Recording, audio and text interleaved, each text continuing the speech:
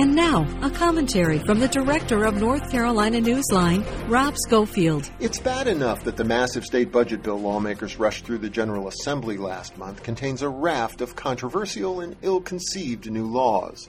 But it's downright absurd that some of these new laws are so poorly written that they literally don't make any sense.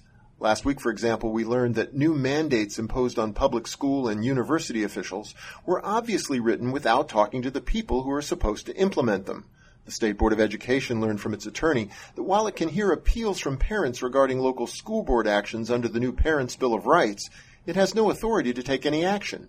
Meanwhile, the UNC Chapel Hill official, directed to establish a new conservative school on the campus by year's end, says some of the directives he faces are so illogical that they defy the laws of physics. The bottom line, writing new state laws should be serious business. The shoddy workmanship in the new budget is but the latest hallmark of a legislative leadership that just doesn't get it. For NC Newsline, I'm Rob Schofield.